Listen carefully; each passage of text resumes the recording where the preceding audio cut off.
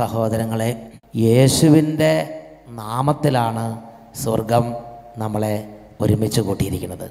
ഇവിടെ അച്ഛൻ വചനം പ്രഘോഷിക്കുമ്പോഴും സത്യത്തിൽ അച്ഛനല്ല, യേശുവാണ് തൻ്റെ പ്രിയപ്പെട്ട ജനത്തോട് സംസാരിച്ചു കൊണ്ടിരിക്കുന്നത്. നിങ്ങളിപ്പോൾ വിശ്വാസത്തിൽ ഈ സ്വരം കേട്ടാൽ, യേശുവിനെ നേരിട്ട് കേട്ടാൽ എങ്ങനെ അനുഗ്രഹം പ്രാപിക്കുമോ അതുപോലുള്ളൊരു ഗ്രേസ്, ഒരു അനോയിൻറ്റിങ് നിങ്ങളുടെ മേൽ ഈ സമയം വ്യാപരിക്കും. വിശുദ്ധ ലൂക്കായുടെ സുവിശേഷം 10-ാം അധ്യായം 16-ാം വാക്യത്തിൽ യേശു പറഞ്ഞു, നിങ്ങളെ കേൾക്കുന്നവൻ എന്നെ കേൾക്കുന്നു, എന്നെ കേൾക്കുന്നവനോ എന്നെ അയച്ചവനെ കേൾക്കുന്നു. എന്നൊക്കെ പറഞ്ഞേ ഹല്ലേലൂയ. അപ്പോൾ യേശുവിനെ നേരിട്ട് കേൾക്കുന്ന അതേ അനോയിൻറ്റിങ് യേശു ഈ രാത്രി നിങ്ങൾ വിശ്വാസത്തോടെ ഈ ശുശ്രൂഷയെ സമീപിച്ചാൽ നിങ്ങൾക്ക് കർത്താവ് തരും. ഇനി വീണ്ടും സഭ പഠിപ്പിക്കുന്നതാണ്, എന്താണ് പ്രഘോഷിക്കേണ്ടത്? പ്രഘോഷകനും പ്രബോധന വിഷയവും യേശു തന്നെയാണ്. പ്രബോധന വിഷയവും യേശു തന്നെയാണ്. യേശുവിനെക്കുറിച്ചാണ് പ്രഘോഷിക്കപ്പെടേണ്ടത്, യേശുവിനെക്കുറിച്ചാണ് പ്രഘോഷിക്കപ്പെടേണ്ടത്. എന്ന് വെച്ചാൽ പറഞ്ഞേ ഹല്ലേലൂയ. അതുകൊണ്ട് പ്രിയപ്പെട്ട സഹോദരങ്ങളെ, യേശുവിനെക്കുറിച്ച് നമ്മൾ ചിന്തിക്കുമ്പോൾ മത്തായി 1-ാം അധ്യായം 21-ാം തിരുലിഖിതം, അവൾ ഒരു പുത്രനെ പ്രസവിക്കും, നീ അവന് യേശു എന്ന് പേരിടണം. എന്തെന്നാൽ അവൻ തൻ്റെ ജനത്തെ അവരുടെ പാപങ്ങളിൽ നിന്ന് മോചിപ്പിക്കും. ഇതൊരു വാഗ്ദാനമാണ്, ഇതൊരു വാഗ്ദാനം. ഈ വാഗ്ദാനം നിങ്ങൾ പ്രാപിക്കണം. നിങ്ങൾ മാത്രമല്ല, ഞാനും സകല ജനത, ഈ ഭൂമിയിലുള്ള സകല മക്കളും ഈ വാഗ്ദാനം സ്വന്തമാക്കണം. എന്ത് പാപങ്ങളിൽ നിന്ന് മോചനം പ്രാപിക്കേണ്ട ആവശ്യകത എന്താണ്? ഞാൻ യേശുവിൽ വിശ്വസിക്കേണ്ട ആവശ്യകത എന്താണ്? അതിനെക്കുറിച്ച് ചിന്തിച്ചപ്പോഴാണ് പ്രഭാഷകൻ്റെ പുസ്തകം 27-ാം അധ്യായം 10-ാമത്തെ വാക്യം, സിംഹം ഇരയ്ക്ക് വേണ്ടി പതിയിരിക്കുന്നു, പാപം പാപിയെ കാത്തിരിക്കുന്നു. അപ്പം നമ്മൾ ചെയ്ത ഓരോ പാപങ്ങളും നമ്മളെ കാത്തിരിക്കുന്നുണ്ട്. നമ്മൾ ചെയ്ത ഓരോ പാപങ്ങളും, പാപം ചെയ്ത് കഴിഞ്ഞപ്പോൾ പാപം തീർന്നു എന്ന് വിചാരിക്കരുത്. പാപം അത് വീണ്ടും തിരിച്ചു വരും. അതായത് സിംഹം ഇരയ്ക്ക് വേണ്ടി ഇങ്ങനെ പതുങ്ങിയിരിക്കുകയാണ്. അപ്പോൾ ഇര ഒരു കുഴപ്പമില്ലല്ലോ എന്ന് വിചാരിച്ച് ഇങ്ങനെ വരുന്ന സമയത്ത് സിംഹം പൊടുന്നനെ ഇരയുടെ മേൽ ചാടി വീഴും. ചാടി വീഴുമ്പോൾ ഇര അയ്യോ പോയോ അയ്യോ പത്തോ എന്ന് പറഞ്ഞ് പരക്കെ പഞ്ഞ് ഓടാൻ തുടങ്ങും. അത് അങ്ങോട്ട് ഓടും, കോഴിക്കോട് മെഡിക്കൽ കോളേജിലേക്ക് ഓടും, അത് പിന്നെ ലേക്ക് ഷോറിലേക്ക് ഓടും, പിന്നെ വെല്ലൂർ എന്ന് പറഞ്ഞ സ്ഥലത്തേക്ക് ഓടും, അങ്ങനെ പല സ്ഥലത്തേക്ക് ഓടും. അപ്പോൾ അങ്ങനെ ഓടുന്ന സമയത്ത് പ്രിയപ്പെട്ട സഹോദരങ്ങളെ, ഒരു ഇര ഇങ്ങനെ ഓടുകയാണ്. അപ്പോൾ സിംഹം എന്ത് ചെയ്യും? അത് പോട്ടെ, അത് പാവം പേടിത്തൊണ്ടൻ, അത് പോട്ടെ, ഞാൻ മുഴുത്ത വരണത് അമേരിക്കയിൽ നിന്ന് വരും, അതിനെ പിടിച്ചോളാം എന്ന് വിചാരിച്ച് അതിനെ വിടുവോ? സിംഹം അതിനെ പിന്നാലെ പിന്തുടർന്ന്, അത് പാവമാണോ പുണ്യമാണോ അത് നോക്കാൻ നിൽക്കില്ല, അതിനെ പിന്നാലെ പിന്തുടർന്ന് അതിനെ സംഹരിക്കും. അതിനെ സംഹരിച്ചിട്ട് ആഹരിക്കും. ഹല്ലേലൂയ. ഈ ഒരു ഉപമ എടുത്ത് പരിശുദ്ധാത്മാവ് പറയുകയാണ്, സിംഹം ഇരയ്ക്ക് വേണ്ടി പതിയിരിക്കുന്നു, അതുപോലെ പാപം പാപിക്ക് വേണ്ടി കാത്തിരിക്കുന്നു. അപ്പോൾ നമ്മൾ ഒരു പാപം ചെയ്തു തീർന്നാൽ അന്ന് തൊട്ട് ഒരു കാര്യം ഉറപ്പാണ്, നമ്മൾ ചെയ്ത പാപം നമ്മളെ അന്വേഷിച്ച് തിരിച്ചു വരും. വട്ടായിലച്ചൻ ഒരു പാപം ചെയ്തിട്ടുണ്ടെങ്കിൽ ആ പാപം നിങ്ങളെ അന്വേഷിച്ച് വരില്ല, അത് വട്ടായിലച്ചൻ അന്വേഷിച്ച് വരും. വട്ടായിലച്ചൻ ഇവിടുന്ന് അട്ടപ്പാടി പോയാൽ അത് ഇവിടുന്ന് അട്ടപ്പാടി എത്തും. പ്രൈസ് ദി ലോർഡ് എന്നൊക്കെ പറഞ്ഞ് ഹല്ലേലൂയ. അത് അന്വേഷിച്ച് കണ്ടുപിടിച്ച് എവിടെയാണോ ഞാനെന്ന് കണ്ടുപിടിച്ച് അത് ധാരാളം ശമ്പളം, പാപത്തിൻ്റെ ശമ്പളം എനിക്ക് തരും. അത് ഓരോരുത്തർക്കും തരും. അതുകൊണ്ട് പ്രിയപ്പെട്ട സഹോദരങ്ങളെ, നമ്മളിത് വളരെയധികം ശ്രദ്ധിക്കണം. നമ്മൾ ചില ആളുകൾ പറഞ്ഞിങ്ങനെയാണ്, അച്ഛാ പാപം ചെയ്താൽ ആത്മാവ് നരകത്തിൽ പോകുമായിരിക്കും. പോയിക്കോട്ടെ, ജീവിച്ചിരിക്കുന്ന കാലത്ത് സുഖമായിട്ട് അടിച്ചു പൊളിച്ച് ഞാൻ ജീവിക്കട്ടെ, മരിക്കുമ്പോൾ പോവുക പോകാതിരിക്കുമോ, നരകമോ സ്വർഗ്ഗം എന്തൊക്കെ ആർക്കറിയാം ഇതൊക്കെ ഉണ്ടെന്ന്. അതുകൊണ്ട് ഈ ജീവിച്ചിരിക്കുന്ന കാലത്ത് സുഖമായിട്ട് അടിച്ചു പൊളിച്ച് ജീവിക്കുക എന്നാണ് അദ്ദേഹം വിചാരിച്ചിരിക്കുന്നത് എന്നൊക്കെ പറഞ്ഞ് ഹല്ലേലൂയ. എന്നാൽ ദൈവത്തിൻ്റെ വചനം പഠിപ്പിക്കുന്നത് എങ്ങനെയാണ്? മരിച്ചു കഴിയുമ്പോൾ ആത്മാവ് നരകത്തിൽ പോകും എന്നുള്ളത് മാത്രമല്ല പാപത്തിൻ്റെ പരിണത ഫലം. പാപം എന്ന് പറയുന്നത് നമ്മൾ ജീവിച്ചിരിക്കുമ്പോൾ തന്നെ അത് നമ്മളിലേക്ക് തിരിച്ചു വരും. നമ്മൾ ചെയ്തിട്ടുള്ള എല്ലാ പാപങ്ങളും, ചില പാപങ്ങളല്ല, നമ്മൾ ചെയ്തിട്ടുള്ള എല്ലാ പാപങ്ങളും നമ്മുടെ ജീവിതത്തിലേക്ക് അത് തിരിച്ചു വരും. തിരിച്ചു വരുമ്പോൾ പാപവും പാപിയും തമ്മിലുള്ള ബന്ധമുണ്ട്. പാപവും പാപിയും തമ്മിലുള്ള ബന്ധം സിംഹവും ഇരയും തമ്മിലുള്ള ബന്ധം പോലെയാണ്.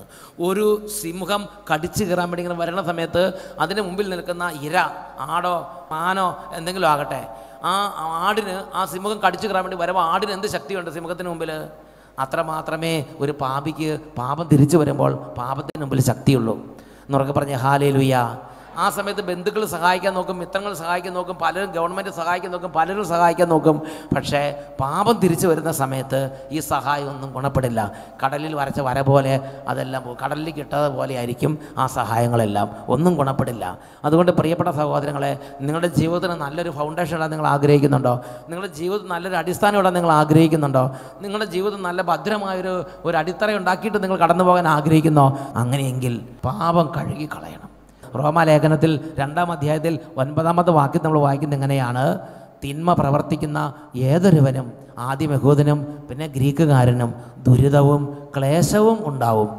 തിന്മ പ്രവർത്തിക്കുന്നൊരു വ്യക്തിയാകട്ടെ, അത് ഭരണാധികാരിയായാലും, അത് വൈദികനായാലും, അത് കുടുംബനാഥനായാലും കുടുംബനാഥയായാലും, വിദ്യാർത്ഥിനികളാണെങ്കിലും കുട്ടികളാണെങ്കിലും, തിന്മ പ്രവർത്തിക്കുന്ന ഏതൊരുവനും, ആദ്യം യഹൂദനും പിന്നെ ഗ്രീക്കുകാരനും, ദുരിതവും ക്ലേശവും ഉണ്ടാകും. അപ്പോൾ പല ആളുകളും ചിന്തിക്കുന്നത് എങ്ങനെയാണ്?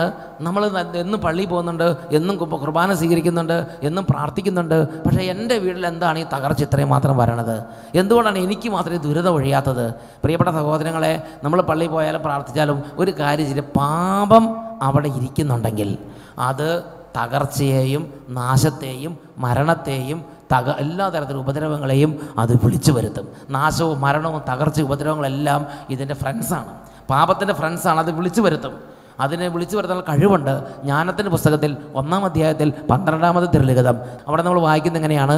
ജീവിതത്തിലെ തെറ്റുകൾ കൊണ്ട് മരണത്തെ ക്ഷണിച്ചു വരുത്തരുത്, സ്വന്തം പ്രവർത്തികൾ കൊണ്ട് നാശത്തെയും അങ്ങനെയുള്ള അനർത്ഥങ്ങളെ വിളിച്ചു വരുത്താൻ വേണ്ടി നമ്മുടെ കുടുംബത്തിൽ കുറച്ച് പാപം സൂക്ഷിച്ചാൽ മതി. അതായത് തേനിട്ടാൽ അവിടെ ഉറുമ്പ് വരുമെന്ന് പറഞ്ഞ മാതിരിയാണ്. നമുക്ക് കുറച്ച് പാപം കുടുംബത്തിൽ സൂക്ഷിക്കുക, നിങ്ങളുടെ ഹൃദയത്തിൽ കുറച്ച് പാപം സൂക്ഷിക്കുക. നാശവും ഡിസാസ്റ്റേഴ്സ് നിങ്ങളുടെ കുടുംബത്തിലേക്ക് തേടി എത്തും. എവിടെന്നെങ്കിലും ദേശത്ത് എവിടെയെങ്കിലും ഉണ്ടെങ്കിൽ അത് അന്വേഷിച്ച് നിങ്ങളുടെ വീട്ടിലെത്തും. അതാണ് പാപം നമ്മൾ കീപ്പ് ചെയ്താൽ നമ്മുടെ കുടുംബത്തിൽ വരുന്ന ഒരു അവസ്ഥ.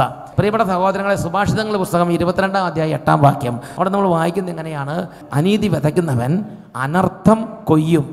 അനീതി എന്നൊരു വിത്താണ്, കള്ളത്തരം ഒരു വിത്താണ്, നുണ ഒരു വിത്താണ്, മദ്യപാനം ഒരു വിത്താണ്. അത് വിത്ത് വിതച്ചാൽ, കോപം ഒരു വിത്താണ്. നമ്മൾ കോപിച്ച് അങ്ങനെ ചെയ്ത് കഴിയുമ്പോൾ അതൊരു വിത്താണ്, നമ്മൾ വിതയ്ക്കുന്നതിന് തുല്യമാണ്. അത് വിതച്ചാൽ നമ്മുടെ കാലത്തും തുടർന്ന് നമ്മുടെ മക്കളുടെ കാലത്തും അതിന് വിളവുണ്ടാവും, ഹാർവസ്റ്റ്, കൊയ്ത്തുണ്ടാവും. Praise the Lord. നെല്ല് വിതച്ചാൽ കൊയ്ത്തുണ്ടാവും, കൊയ്ത്തെന്നാണ് പറയുന്നത്, കൊയ്ത്തുണ്ടാവും. അനീതി വിതച്ചാൽ അനർത്ഥം കൊയ്യും. അനർത്ഥം എന്ന് പറഞ്ഞാൽ എന്താ? അനർത്ഥം എന്ന് പറഞ്ഞാൽ പാപമല്ല. നമ്മൾ പാപം വിതച്ചാൽ പാപം ഉണ്ടാവും, പാപം മാത്രമല്ല ഉണ്ടാകണത്. പാപം വിതച്ചാൽ അനർത്ഥങ്ങൾ ഉണ്ടാകും, അനർത്ഥങ്ങൾ വിളയും. നെല്ല് വിളയണത് മാതിരി, ഗോതമ്പ് വിളയണത് മാതിരി, കുരുമുളക് വിളയണത് മാതിരി. നമ്മൾ ഒരു വള്ളി കുരുമുളക് ഇട്ടാലും ഇഷ്ടം പോലെ കുരുമുളക് ഉണ്ടാവും. വിളയണത് അത് വിളയും. നമ്മൾ കൊയ്തെടുക്കണം, കൂടാതെ നമ്മുടെ മക്കളെ കൂടെ കൂട്ടി കൊയ്യേണ്ടി വരും, കുടുംബം ഒന്നിച്ച് കൊയ്യേണ്ടി വരും. പ്രിയപ്പെട്ട സഹോദരങ്ങളെ, എന്തായാലും ഒരു കാര്യം ഉറപ്പാണ്, കൊയ്ത്ത് ഉറപ്പാണ്. നമ്മൾ ഓരോ കാര്യം ചെയ്തപ്പോൾ ഞാൻ വിതച്ചുകൊണ്ടിരിക്കുകയാണ്. ഒന്നുകിൽ നല്ല പ്രവൃത്തി, അല്ലെങ്കിൽ ചീത്ത പ്രവൃത്തി, ഒന്നുകിൽ സൽക്കർമ്മങ്ങൾ, അല്ലെങ്കിൽ പാപകർമ്മങ്ങൾ നമ്മളെല്ലാവരും ചെയ്തുകൊണ്ടിരിക്കുകയാണ്. പ്രിയപ്പെട്ട സഹോദരങ്ങളെ, പ്രഭാഷകൻ്റെ പുസ്തകം 27-27 വായിക്കുന്ന ഇങ്ങനെയാണ്: താൻ ചെയ്ത തിന്മ തൻ്റെ മേൽ തന്നെ പതിക്കും, അത് എവിടെ നിന്ന് വന്നുവെന്ന് അവൻ അറിയുകയില്ല. അപ്പോൾ നമ്മൾ വിചാരിക്കുന്ന കൊലപാതകം, അതുപോലെ തന്നെ വ്യഭിചാരം, ഇങ്ങനെ കുറച്ച് സാധനം ഉണ്ടല്ലോ, അതൊക്കെ തന്നെ പാപം എന്ന് വിചാരിക്കരുത്. ജീവിതത്തിൻ്റെ എല്ലാ മണ്ഡലങ്ങളെക്കുറിച്ച് നമ്മുടെ മനസ്സിലൊരു കാര്യം വിചാരിച്ചാൽ പോലും ദൈവകൃപയില്ലാത്ത വിചാരമാണെങ്കിൽ അത് പാപമാകും എന്നൊക്കെ പറഞ്ഞേ. ഹല്ലേലൂയ. നമ്മുടെ വാക്ക്, ചിന്ത, പ്രവൃത്തി, ഇത് 3 നമ്മൾ പരിശോധിക്കണം. എന്നിട്ട് ഇത് വേറൊരാൾക്ക് വേണ്ടിയല്ല, അവനവന് വേണ്ടി തന്നെ നമ്മുടെ ആത്മം ക്ലിയറാക്കണം, നമ്മുടെ മനസ്സ് ക്ലിയറാക്കി എടുക്കണം. അതിനുശേഷം കുട്ടികളൊക്കെ നന്നായിട്ട് കുമ്പസാരിച്ചതിന് ശേഷം പഠിക്കാതിരുന്ന് നോക്കിയാൽ ബുദ്ധി അങ്ങോട്ട് തെളിഞ്ഞിട്ട് ഭയങ്കരമായിട്ട് ഇൻ്റലക്ച്വൽ കപ്പാസിറ്റി വ്യത്യാസപ്പെടും, ഓർമ്മ വ്യത്യാസപ്പെടും, ഒരുപാട് മാറ്റങ്ങൾ അവരുടെ വിദ്യാഭ്യാസത്തിലുണ്ടാവും. പരീക്ഷകൾ ഒരുപാട് തെളിച്ച് അവരുടെ ജീവിതത്തിൽ കർത്താവ് കൊടുത്ത് അനുഗ്രഹിക്കും. പ്രിയപ്പെട്ട സഹോദരങ്ങളെ, അതുകൊണ്ടാണ് ദൈവത്തിൻ്റെ വചനം ദൈവമക്കൾക്ക് പഠിപ്പിക്കുന്നത് എങ്ങനെയാണ്? സഭാപ്രസംഗൻ 10-ാം അധ്യായം 8-9 വാക്യങ്ങൾ. സഭാപ്രസംഗകൻ 10-ാം അധ്യായം 8-9 വാക്യങ്ങൾ. കുഴി കുഴിക്കുന്നവൻ കുഴിയിൽ വീഴും, വിറക് കീറുന്നവന് അതുകൊണ്ട് അപകടം ഭവിക്കും, കല്ല് വിടുന്നവൻ കല്ലും കൊണ്ട് ചാവും. എന്താണോ നിങ്ങൾ പ്രാക്ടീസ് ചെയ്തുകൊണ്ടിരിക്കണം, നിങ്ങളുടെ ട്രേഡ്, ചതിയോ വഞ്ചനയോ കള്ളത്തരമോ കൊല എന്തും ആയിക്കോട്ടെ, അതുകൊണ്ട് നിങ്ങളുടെ ജീവൻ ഒടുങ്ങും എന്നാണ് പറയണത്. നിങ്ങൾ ഒരു മല്ലനാണെങ്കിൽ നിങ്ങളെ താർക്കണ മറ്റൊരു മല്ലനുണ്ടാവും. Praise the Lord. ഹല്ലേലൂയ. നിങ്ങൾ പോകുമ്പോൾ നിങ്ങൾക്കെതിരെ ക്രൂരനായ ഒരു ദൂതൻ നിയോഗിക്കപ്പെടും. നിങ്ങളുടെ വഴിമധ്യേ അവൻ നിങ്ങളെ കണ്ടുമുട്ടും. പ്രിയപ്പെട്ട സഹോദരങ്ങളെ, ജീവിതയാത്ര എന്ന് പറഞ്ഞാൽ ഇന്നും തന്നെ അവസാനിക്കില്ല. കൊടുത്താൽ കൊല്ലത്തും കിട്ടുമെന്ന് നിങ്ങൾ മനസ്സിലാക്കിക്കോ. നമ്മൾ ചെയ്ത കാര്യങ്ങൾ എവിടെ ചെയ്താലും ലോകത്തിൻ്റെ ഏത് മുക്കിലിരുന്ന് ചെയ്താലും അതെല്ലാം ഓൾറെഡി അത് സംഭവിച്ചു കഴിഞ്ഞു. അത് തിരിച്ചു വരുമ്പോൾ ദൈവത്തിൻ്റെ വചനം പഠിപ്പിക്കുകയാണ്, ദോഷമായ കാര്യങ്ങളാണ് ചെയ്തതെങ്കിൽ ക്രൂരനായ ഒരു ദൂതനെ പോലെ, ഒരു സിംഹത്തെ പോലെ, ഒരു മനുഷ്യനെ പോലെ അവൻ നിങ്ങളുടെ ജീവിതത്തിലേക്ക് കടന്നു വരും. ഇങ്ങനെ പാപവും ദോഷമൊക്കെ തിരിച്ചു വരുന്ന സമയത്ത് പല ആളുകളും വിചാരിക്കുന്ന ഇങ്ങനെയാണ്, ദൈവം പണ്ടൊക്കെ പിന്നെ ആയിരുന്നു, ഇപ്പോൾ ദൈവം അപ്പോഴേക്കപ്പോഴാണ്. ചില കുടുംബങ്ങളിലൊക്കെ ചില കാര്യങ്ങൾ സംഭവിക്കുമ്പോൾ നമ്മൾ ചിന്തിക്കുന്നത് ഇങ്ങനെയാണ്, അതൊക്കെ ദൈവം ഒരാളുണ്ടായിരുന്നു ഓർക്കണമായിരുന്നു, ദൈവം നീതിമാനാണ്, ദൈവം എല്ലാത്തിനും അളന്ന് തൂക്കി തരും. അങ്ങനെ ചിലർ പറയണത് എൻ്റെ ശ്രദ്ധയിൽപ്പെട്ടിട്ടുണ്ട്. എന്നാൽ പ്രിയപ്പെട്ട സഹോദരങ്ങളെ, ബൈബിൾ അതിനെക്കുറിച്ച് പഠിപ്പിക്കുന്നത് എങ്ങനെയാണ്? ദൈവം അപ്പനാണ്, ദൈവം സ്നേഹമാണ്, ദൈവം നീതിമാനാണ് എന്ന് പറയുന്നുണ്ടെങ്കിലും അതിനേക്കാളും വലുതാണ് ദൈവത്തിൻ്റെ സ്നേഹവും ദൈവത്തിൻ്റെ ദയയും ദൈവത്തിൻ്റെ കരുണയും. എന്നുറക്കെ പറഞ്ഞേ ഹല്ലേലൂയ, ഹല്ലേലൂയ. എസെക്കിയേലിൻ്റെ പുസ്തകം 18-ാം അധ്യായം 32-ാം വാക്യം. Book of Ezekiel chapter 18 verse 32. അവിടെ നമ്മൾ വായിക്കുന്നത് എങ്ങനെയാണ്? നിങ്ങൾ എന്തിനു മരിക്കണം, നിങ്ങൾ എന്തിനു നശിക്കണം? ദൈവമായ കർത്താവ് അരുളി ചെയ്യുന്നു, ആരുടെയും മരണത്തിൽ ഞാൻ സന്തോഷിക്കുന്നില്ല. നിങ്ങൾ പശ്ചാത്തപിക്കണം, നിങ്ങൾ ജീവിക്കണം. ആരുടെയും, നിങ്ങൾ എത്രമാത്രം പാപം ചെയ്താലും കർത്താവ് നിങ്ങൾ നശിക്കുന്നതിൽ സന്തോഷിക്കുന്നില്ല. ആരുടെയും നാശത്തിൽ എനിക്ക് സന്തോഷമില്ല. അപ്പോൾ ദൈവമാണ് ഇത് തരുന്നതെന്ന് നമുക്ക് ഉറപ്പ് പറയാൻ പറ്റില്ല. കാരണം ദൈവത്തിൻ്റെ നമ്മളെക്കുറിച്ചുള്ള ഏറ്റവും ആദ്യത്തെ ചിന്ത സ്നേഹമാണ്. എന്നെ ദൈവം പാപി എന്നല്ല ചിന്തിക്കുന്നത്. എന്നെക്കുറിച്ച് ചിന്തിക്കുമ്പോൾ ദൈവം ആദ്യം ചിന്തിക്കുക എൻ്റെ മകൻ എന്നാണ് ചിന്തിക്കുക. നിങ്ങളെക്കുറിച്ച് ചിന്തിക്കുമ്പോൾ എൻ്റെ മകൻ, എൻ്റെ മകൾ എന്നാണ് ദൈവം ആദ്യം ചിന്തിക്കുന്നത്. പിന്നെയാണ് ദൈവം പാപി എന്ന ചിന്തയിലേക്ക് വരുള്ളൂ. നിങ്ങളുടെ ഉറക്കെ പറഞ്ഞേ ഹല്ലേലൂയ. അപ്പം നമ്മുടെ മകനോ മകളോ ഒരു ആപത്തിൽപ്പെട്ടാൽ, തകർച്ചപ്പെട്ടാൽ ആ മകനെ മകൾ രക്ഷിക്കാനല്ലേ നമ്മൾ ആഗ്രഹിക്കുന്നത്. അതുപോലെ ദൈവത്തിൻ്റെ സ്വഭാവമാണ് രക്ഷിക്കുക എന്നുള്ളത്. ദൈവം രക്ഷിക്കാൻ ആഗ്രഹിക്കുന്ന ദൈവമാണ്. എന്നാൽ നമുക്ക് ചുറ്റും നോക്കി അറിയാം, കൊടിയ കൃത്യങ്ങൾ ചെയ്തവർ, കൊടും പാപങ്ങൾ ചെയ്തവരുടെ ജീവിതത്തിൽ കാണുന്ന ഒരവസ്ഥയാണ് അവരുടെ ജീവിതത്തിൽ ഒന്നിനു പുറകെ ഒന്നായി തകർച്ച, ഭയങ്കരമായ കെടുതികൾ, ആർക്കും രക്ഷിക്കാൻ പറ്റാത്ത അവസ്ഥ, പലതരത്തിലുള്ള ബുദ്ധിമുട്ടുകൾ. അപ്പോൾ ദൈവം അല്ല ഇത് ചെയ്യുന്നെങ്കിൽ പിന്നെ ആരാണ് ഇത് കൊണ്ടുവരുന്നത്? ജെറമിയയുടെ പുസ്തകം 2-ാം അധ്യായം 19-ാം വാക്യം. ജെറമിയ 2:19 നമ്മൾ വായിക്കുന്നത് എങ്ങനെയാണ്? നിങ്ങളുടെ തന്നെ ദുഷ്ടതയായിരിക്കും നിങ്ങളെ ശിക്ഷിക്കുക, നിങ്ങളുടെ തന്നെ അവിശ്വസ്തതയായിരിക്കും നിങ്ങളെ കുറ്റം വിധിക്കുക. നിങ്ങളുടെ ദൈവമായ കർത്താവിനെ ഉപേക്ഷിക്കുന്നത് എത്ര ദോഷകരവും കയ്പ് നിറഞ്ഞതുമാണെന്ന് നിങ്ങൾ മനസ്സിലാക്കും. നമ്മളൊരു പാപം ചെയ്തു, അതിനുശേഷം നമുക്ക് ഓരോ തകർച്ച വരുമ്പോൾ ദൈവം നമ്മളെ ശിക്ഷിക്കുന്നതാണെന്ന് വിചാരിക്കരുത്. അങ്ങനെയല്ല, ദൈവം അപ്പോഴും നമ്മളെ രക്ഷിക്കാനാണ് ആഗ്രഹിക്കുന്നത്. നമ്മളൊന്ന് മനസ്സ് തിരിയാനും നമ്മളൊന്ന് അനുദപിക്കാനും നമ്മൾ തിരിച്ച് ദൈവത്തിന് നല്ല സന്തോഷത്തിലേക്ക് വരാനാണ് ദൈവം ആഗ്രഹിക്കുന്നത്. നമ്മളെല്ലാവരെയും ദൈവത്തെ പോലെ ആക്കണം എന്നുള്ളതാണ് ദൈവത്തിൻ്റെ ആഗ്രഹം. എന്നുറക്കെ പറഞ്ഞേ ഹല്ലേലൂയ. നമ്മളെല്ലാവരെയും ദൈവത്തെ പോലെ ആക്കണം എന്നുള്ളതാണ് ദൈവത്തിൻ്റെ ആഗ്രഹം. എന്നാൽ പ്രിയപ്പെട്ട സഹോദരങ്ങളെ, കൊടിയ കൃത്യങ്ങൾ ചെയ്തവരുടെ ജീവിതത്തിൽ, പലതരത്തിലുള്ള ദുഷ്ടത ചെയ്തവരുടെ ജീവിതത്തിൽ ഒന്നിനു പുറകെ ഒന്നായി ഓരോ അനർത്ഥങ്ങളും തകർച്ചകളും വരുമ്പം നമ്മൾ മനസ്സിലാക്കേണ്ട ഒരു പ്രധാനപ്പെട്ട കാര്യമാണ്, നമ്മുടെ തന്നെ പാപം നമ്മുടെ തന്നെ ജീവിതത്തിലേക്ക് തിരിച്ചു വരും. സുഭാഷിതങ്ങൾ 26-ാം അധ്യായത്തിൽ 27-ാമത്തെ വാക്യത്തിൽ പറയാണ്, താൻ ഉരുട്ടുന്ന കല്ല് തൻ്റെ തലയിൽ തന്നെ നിപതിക്കും. ഇതാണ് ശരിക്കും ബൈബിൾ ഇതിനെക്കുറിച്ച് പറഞ്ഞു തരുന്ന ഒരു വെളിപ്പെടുത്തൽ. പ്രിയപ്പെട്ട സഹോദരങ്ങളെ, അപ്പോൾ ജീവിതത്തിൽ പല ആളുകളെ അച്ഛൻ ശ്രദ്ധിച്ചിട്ടുണ്ട്. അവരുടെ ഒരു ആഗ്രഹമാണ് ഇതെല്ലാം ഒന്ന് നിർത്തണം, ഇതെല്ലാം ഒന്ന് നിർത്തി ഒന്ന് രക്ഷപ്പെടണം എന്നുള്ളത് അവരുടെ ഒരു ആഗ്രഹമാണ്. പ്രിയപ്പെട്ട സഹോദരങ്ങളെ, അങ്ങനെ ഒരാഗ്രഹം ഉണ്ടെന്ന് വിചാരിച്ച് പാപത്തിൽ നിന്ന് രക്ഷപ്പെടാനായിട്ട് സാധിക്കുമോ? ലോകത്തിൽ വളരെയധികം ആളുകൾ ആഗ്രഹിച്ചിട്ട് നടക്കാതെ പോയൊരു കാര്യമാണിത്. ആഗ്രഹിക്കും, പക്ഷെ നടക്കില്ല. യോഹന്നാൻ്റെ സുവിശേഷം 8-ാം അധ്യായം 24-ാമത്തെ വാക്യത്തിൽ പഠിപ്പിക്കുന്നത് എങ്ങനെയാണ്? നിങ്ങൾ നിങ്ങളുടെ പാപങ്ങളിൽ മരിക്കും എന്ന് ഞാൻ നിങ്ങളോട് പറഞ്ഞു, എന്നാൽ ഞാൻ തന്നെ എന്ന് വിശ്വസിക്കുന്നില്ലെങ്കിൽ നിങ്ങൾ നിങ്ങളുടെ പാപങ്ങളിൽ മരിക്കും. അതുകൊണ്ട് പ്രിയപ്പെട്ട സഹോദരങ്ങളെ, ഈ ഒരു അവസ്ഥയിൽ മനുഷ്യൻ കിടന്ന് ഞെരുങ്ങുകയാണ്. അപ്പോൾ ചിലർ അതിനുവേണ്ടി ഒരുപാട് പ്രായശ്ചിത്തം ചെയ്യുന്നു, പരിഹാരം ചെയ്യുന്നു, വേദന സഹിക്കുന്നു, കഷ്ടത സഹിക്കുന്നു, വിഷമിക്കുന്നു, ഉപവസിക്കുന്നു, ഇങ്ങനെ പലതും ചെയ്യുന്നു. പക്ഷേ സ്വഭാവം മാറണില്ല. അങ്ങനെ ഇരിക്കുമ്പോഴാണ് അതിനെക്കുറിച്ച് സങ്കീർത്തന പുസ്തകം 49-ാം അധ്യായത്തിൽ 7 തിരുലിഖിതങ്ങളിൽ ദൈവത്തിൻ്റെ വചനം ദൈവമക്കൾക്ക് ഉൾക്കാഴ്ച നൽകുന്ന വചനം വെളിപ്പെട്ടത്. സങ്കീർത്തനം 49-ാം അധ്യായം 7-ഉം 8-ഉം തിരുലിഖിതങ്ങൾ. അവിടെ നമ്മൾ വായിക്കുന്ന എങ്ങനെയാണ്? തന്നെ വീണ്ടെടുക്കാനോ സ്വന്തം ജീവൻ്റെ വിടുതൽ വില കൊടുക്കാനോ ആർക്കും കഴിയുകയില്ല. നിങ്ങൾ പാപം ചെയ്തതിന് ശേഷം അതിൽ നിന്ന് നിങ്ങളുടെ പാപം കഴുകിക്കളയാൻ വേണ്ടി നിങ്ങളൊരു വലിയ അഗ്നി കൊണ്ടുണ്ടാക്കിയിട്ട് അതിനകത്തേക്ക് ചാടുക. എന്ത്? ഞാനൊരു പാപം ചെയ്തു, അതിന് ഞാൻ ഇനി അതിന് പരിഹാരം ചെയ്തിട്ട് ഞാൻ ജീവിക്കുന്നുള്ളൂ എന്ന് വിചാരിച്ചിട്ട് ഒരു വലിയ അഗ്നി കൊണ്ടുണ്ടാക്കി നിങ്ങൾ അതിനകത്ത് ചാടിയാലും നിങ്ങളുടെ ആ ഒരു പ്രവൃത്തി കൊണ്ട് നിങ്ങളുടെ പാപം കഴുകിക്കളയുക സാധ്യമല്ല. തന്നെ വീണ്ടെടുക്കാനോ സ്വന്തം ജീവൻ്റെ വിടുതൽ വില ദൈവത്തിന് കൊടുക്കാനോ ആർക്കും കഴിയുകയില്ല. ജീവൻ്റെ വിടുതൽ വില വളരെ വലുതാണ്. എത്രയായാലും അത് തികയുകയില്ല. നിങ്ങൾ എത്രമാത്രം ചെയ്താലും ഒരു പാപം ചെയ്തതിന് ശേഷം അതിൽ നിന്ന് മോചനം പ്രാപിക്കാൻ വേണ്ടി ഉമിത്തി ഉണ്ടാക്കി നിങ്ങളുടെ ശരീരം മുഴുവൻ ഉമിത്തിക്ക് അതിൽ നീറി വേദന സഹിച്ച് മരിച്ചാലും നിങ്ങൾ കുറേ വേദന സഹിച്ചു എന്നൊരു കാരണം കൊണ്ട് നിങ്ങൾ ചെയ്ത പാപം കഴുകി കളയാൻ കഴിയുകയില്ല എന്ന് ജീവിക്കുന്ന ദൈവത്തിൻ്റെ വചനം വെളിപ്പെടുത്തുകയാണ്. പ്രിയപ്പെട്ട സഹോദരങ്ങളെ, ഈ സമയത്താണ് പിതാവായ ദൈവം പറഞ്ഞത്, മക്കളെ നിങ്ങൾ വിഷമിക്കരുത്, നിങ്ങളുടെ ഈ കണ്ണുനീരിൽ ഞാൻ നിങ്ങളുടെ കൂടെയുണ്ട്. പിതാവായ ദൈവം പുത്രനായ യേശുവിനെ ഭൂമിയിലേക്ക് അയച്ചു. യേശു ഈ ഭൂമിയിലേക്ക് വന്നത് ഒരു പ്രവാചകനായിട്ടല്ല. യേശു ഭൂമിയിലേക്ക് വന്നത് പാപങ്ങൾ ഏറ്റെടുക്കുന്ന ദൈവപുത്രനായി. ദൈവപുത്രൻ ഭൂമിയിലേക്ക് പാപങ്ങൾ ഏറ്റെടുക്കാൻ വേണ്ടി വന്നു. അവൻ വന്ന് നമ്മുടെ പാപങ്ങൾ അവൻ്റെ ശരീരത്തിൽ വഹിച്ചുകൊണ്ട് കുരിശിലേക്ക് കയറി നമുക്ക് വേണ്ടി പാപ പരിഹാര ബലിയായി തീർന്നു. എന്നുറക്കെ പറഞ്ഞേ ഹല്ലേലൂയ. 2 കൊരിന്തോസ് 5-ാം അധ്യായം 21-ാം തിരുലിഖിതം, 2 Corinthians 5:21. എന്തെന്നാൽ അവനിൽ നാം എല്ലാവരും ദൈവത്തിൻ്റെ നീതിയാകേണ്ടതിന് പാപം അറിയാത്തവനെ ദൈവം നമുക്ക് വേണ്ടി പാപം ആക്കി മാറ്റി. എന്ന് പറഞ്ഞാൽ ദൈവത്തിൻ്റെ പുത്രനായ യേശു ഒരിക്കൽ പോലും പാപം ഒന്നും അറിഞ്ഞിട്ടില്ല. അവൻ പാപം ചെയ്തിട്ടുമില്ല. അങ്ങനെ ദൈവമായിരുന്ന യേശു ഈ ഭൂമിയിൽ വന്നു.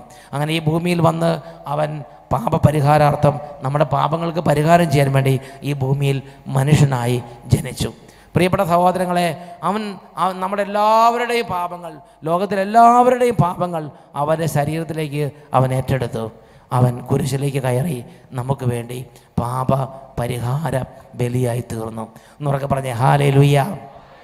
അപ്പോൾ യേശു നമുക്ക് വേണ്ടി കുരിശിൽ മരിച്ച് പാപപരിഹാര ബലിയായി തീർന്നതിനെക്കുറിച്ച് നമ്മൾ വേദപാഠത്തിലും ഇതുവരെയുള്ള ഓരോ വർഷത്തെ ധ്യാനങ്ങളിലും നമ്മൾ കേട്ടിട്ടുണ്ട്. പ്രിയപ്പെട്ട സഹോദരങ്ങളെ, യേശു നമ്മുടെ പാപങ്ങൾ അവൻ്റെ ശരീരത്തിൽ വഹിച്ച് കുരിശിലേക്ക് കയറി പാപപരിഹാര ബലിയായി തീർന്നു എന്ന ഈ ഒരു വലിയ രക്ഷാകര രഹസ്യം, മിസ്റ്ററി, ഒരു വ്യക്തിയുടെ ഹൃദയത്തിൽ ആ വ്യക്തി എത്രമാത്രം ഹൃദയം തുറന്ന് സ്വീകരിക്കുന്നുവോ അതിനനുസരിച്ചാണ് വിടുതൽ. നമ്മുടെ അധ്വാനം കൊണ്ടോ അഭ്യാസം കൊണ്ടോ അല്ല വിശുദ്ധ ജീവിതം ഉണ്ടാകുന്നത്. നമ്മുടെ പാപങ്ങൾ ഏറ്റെടുത്ത യേശുവിനെ അറിയണം. ആ യേശുവിൻ്റെ കുരിശുമരണത്തെക്കുറിച്ച് അറിയണം. അതിനുശേഷം യേശുവേ, അങ്ങ് എൻ്റെ പാപങ്ങൾ മുഴുവനും എന്നിൽ നിന്നും മായ്ച്ചു കളയാൻ, എനിക്ക് വേണ്ടി എൻ്റെ പാപങ്ങൾ അങ്ങയുടെ ശരീരത്തിലേക്ക് ഏറ്റെടുത്ത് എനിക്ക് വേണ്ടി പകരക്കാരനായി കുരിശിൽ മരിച്ച എൻ്റെ പാപ പരിഹാര ബലിയാണ് അവിടുന്ന് എന്ന് യേശുവിനെ അംഗീകരിക്കാൻ എന്നാണോ ഒരു വ്യക്തിക്ക് ദൈവകൃപ ലഭിക്കുന്നത്, അന്ന് തൊട്ട് രക്ഷയുടെ അനുഭവത്തിലേക്ക് വരും. പ്രിയപ്പെട്ട സഹോദരങ്ങളെ, അതുകൊണ്ട് പത്രോസിലേക്ക് എഴുതിയ 1-ാം ലേഖനത്തിൽ 3-ാം അധ്യായത്തിൽ 15-ാമത്തെ തിരുലിഖിതം 1 പത്രോസ് 3:15 അതിനകത്ത് നമ്മൾ വായിക്കുന്ന എങ്ങനെയാണ്? യേശുവിനെ ദൈവപുത്രനായി കർത്താവായി നിങ്ങളുടെ ഹൃദയത്തിൽ പൂജിക്കുവിൻ. കർത്താവായി ഹൃദയത്തിൽ യേശുവിനെ ആരാധിക്കണം. യേശുവിനെ ദൈവപുത്രനായോ ദൈവമായോ ഒക്കെ ആരാധിക്കുന്നവരുണ്ട്. പ്രിയപ്പെട്ട സഹോദരങ്ങൾ, യേശുവിനെ കർത്താവായി ആരാധിക്കുന്ന ജീവിതത്തിലാണ് വിടുതൽ ആരംഭിക്കുന്നത്.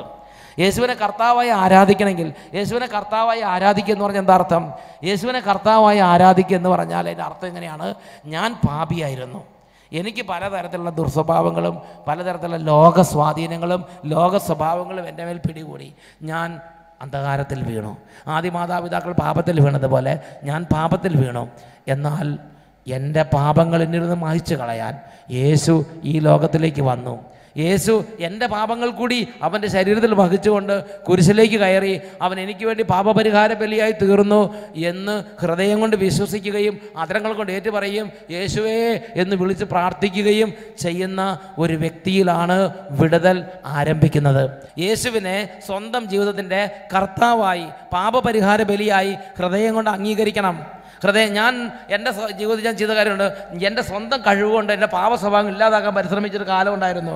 എൻ്റെ സ്വന്തം കഴിവുകൊണ്ട് എൻ്റെ സ്വഭാവം നന്നാക്കാൻ നോക്കിയൊരു കാലം ഉണ്ടായിരുന്നു. സ്വഭാവം നന്നാവും, ഡീസൻസി ഉണ്ടാവും, നൊബിലിറ്റി ഉണ്ടാവും. പക്ഷേ വിശുദ്ധിയായി തീരണമെങ്കിൽ അല്ലെങ്കിൽ സ്വർഗത്തിൽ പോകണമെങ്കിൽ യേശുവിനെ ഹൃദയം കൊണ്ട് അംഗീകരിച്ച് യേശു ക്രിസ്തുവിൻ്റെ കുരിശ് മരണം വഴിയുള്ള പാപപരിഹാര ആ പാപത്തിൻ്റെ മോചനം എൻ്റെ ജീവിതത്തിലേക്ക് ഞാനും നിങ്ങളും സ്വീകരിക്കണം. യേശു കുരിശിൽ മരിച്ചത് എന്നെ ഒരു ജെന്റിൽമാൻ ആക്കാൻ വേണ്ടിയല്ല, എന്നെ ഒരു നൊബിലിറ്റിയുള്ള മനുഷ്യനാക്കാൻ വേണ്ടിയല്ല, എന്നെ ഒരു ഡീസൻറ്റ് മനുഷ്യനാക്കാൻ വേണ്ടിയല്ല. യേശു കുരിശിൽ മരിച്ചത് എൻ്റെ പാപങ്ങളെ കഴുകി എന്നെ സ്വർഗത്തിൻ്റെ പുത്രൻ, സ്വർഗത്തിന് പ്രിയനായി, സ്വർഗത്തിൻ്റെ പൈതലാക്കി എന്നെ മാറ്റാൻ വേണ്ടിയാണ് എൻ്റെ യേശു എനിക്ക് വേണ്ടി കുരിശിൽ മരിച്ചത്. പ്രിയപ്പെട്ട സഹോദരങ്ങളെ, കൊറിന്ത്യക്കാർക്ക് എഴുതിയ 1-ാം ലേഖനത്തിൽ 12-ാം അധ്യായത്തിൽ 3-ാമത്തെ തിരുലിഖിതത്തിൽ പഠിപ്പിക്കുകയാണ്, പരിശുദ്ധാത്മാവ് മുഖാന്തരമല്ലാതെ, പരിശുദ്ധാത്മാവ് പ്രവർത്തിക്കാതെ നിങ്ങൾ എത്രമാത്രം ധ്യാനങ്ങൾ കൂടിയാലും, എത്ര ടോക്കുകൾ കേട്ടാലും, എത്ര ക്ലാസ്സുകൾ കേട്ടാലും, എത്ര പുസ്തകങ്ങൾ വായിച്ചാലും ഇത് നിങ്ങൾക്ക് സ്വന്തമാക്കാൻ കഴിയുകയില്ല.